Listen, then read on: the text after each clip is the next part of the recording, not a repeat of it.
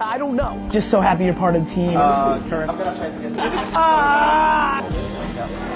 There was literally something about that scene that was so perfect for me. I think people should sleep 6, 7, 8 hours depending on your body. I'm a huge advocate of what the fuck are you doing the other 18 hours, right? And so when I hear your question, the answer is of course you should. You know you should. You know you should test. Everybody here should spend meaningful amounts of time testing everything. Everything. You know, that's what you're supposed to be doing because you don't know the answer for your specific nuance if LinkedIn or a podcast or influencer marketing or, you know, you don't know if that's going to be the turning point. And what you're doing is you're doing too many things. People are keeping their time precious when it's their biggest asset. People are not reinvesting money back into their business because they want to buy dumb shit.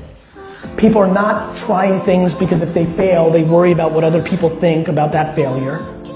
And so we're all, you know, the answer is yes to everything. I literally, fuck it, I'm like, yes, and I can leave and go fucking fly to LA right now. Because the next 3 hours is yes. It is. It's yes. So, of course you should. Like, what are you doing for 18 hours a day? Find an hour and do it for an hour every day to get to the answer. And then also understand that the first 10 times you do it, it might not be right. Because it's like, you know, I always talk about the ROI. People are like, what's the ROI of influencers? Or VR? Or the ROI of those 10 hours reaching out to influencers? The ROI of a basketball is very different to people. To me, it's nothing. To LeBron James, it's $1 billion. So all this stuff works. It's, are you good at it? Is a whole nother question. So it's not just the ROI of trying it, then you gotta get good at it. Nothing you're good at right now, you were so great at the first time you tried it.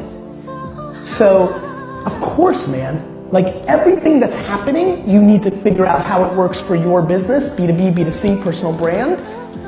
The question is, what are you doing with your time?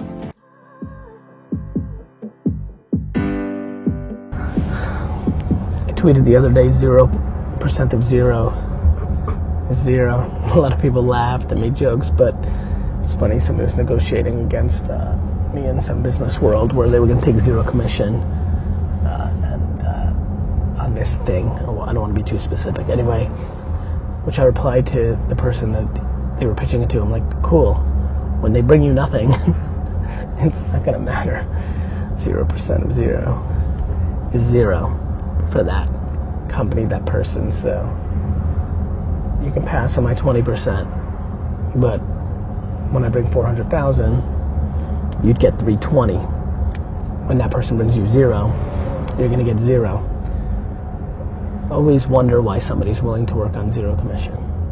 It's either because they're unbelievable and they're making money in some other spot in that overall relationship, or it's because they can't deliver in that craft.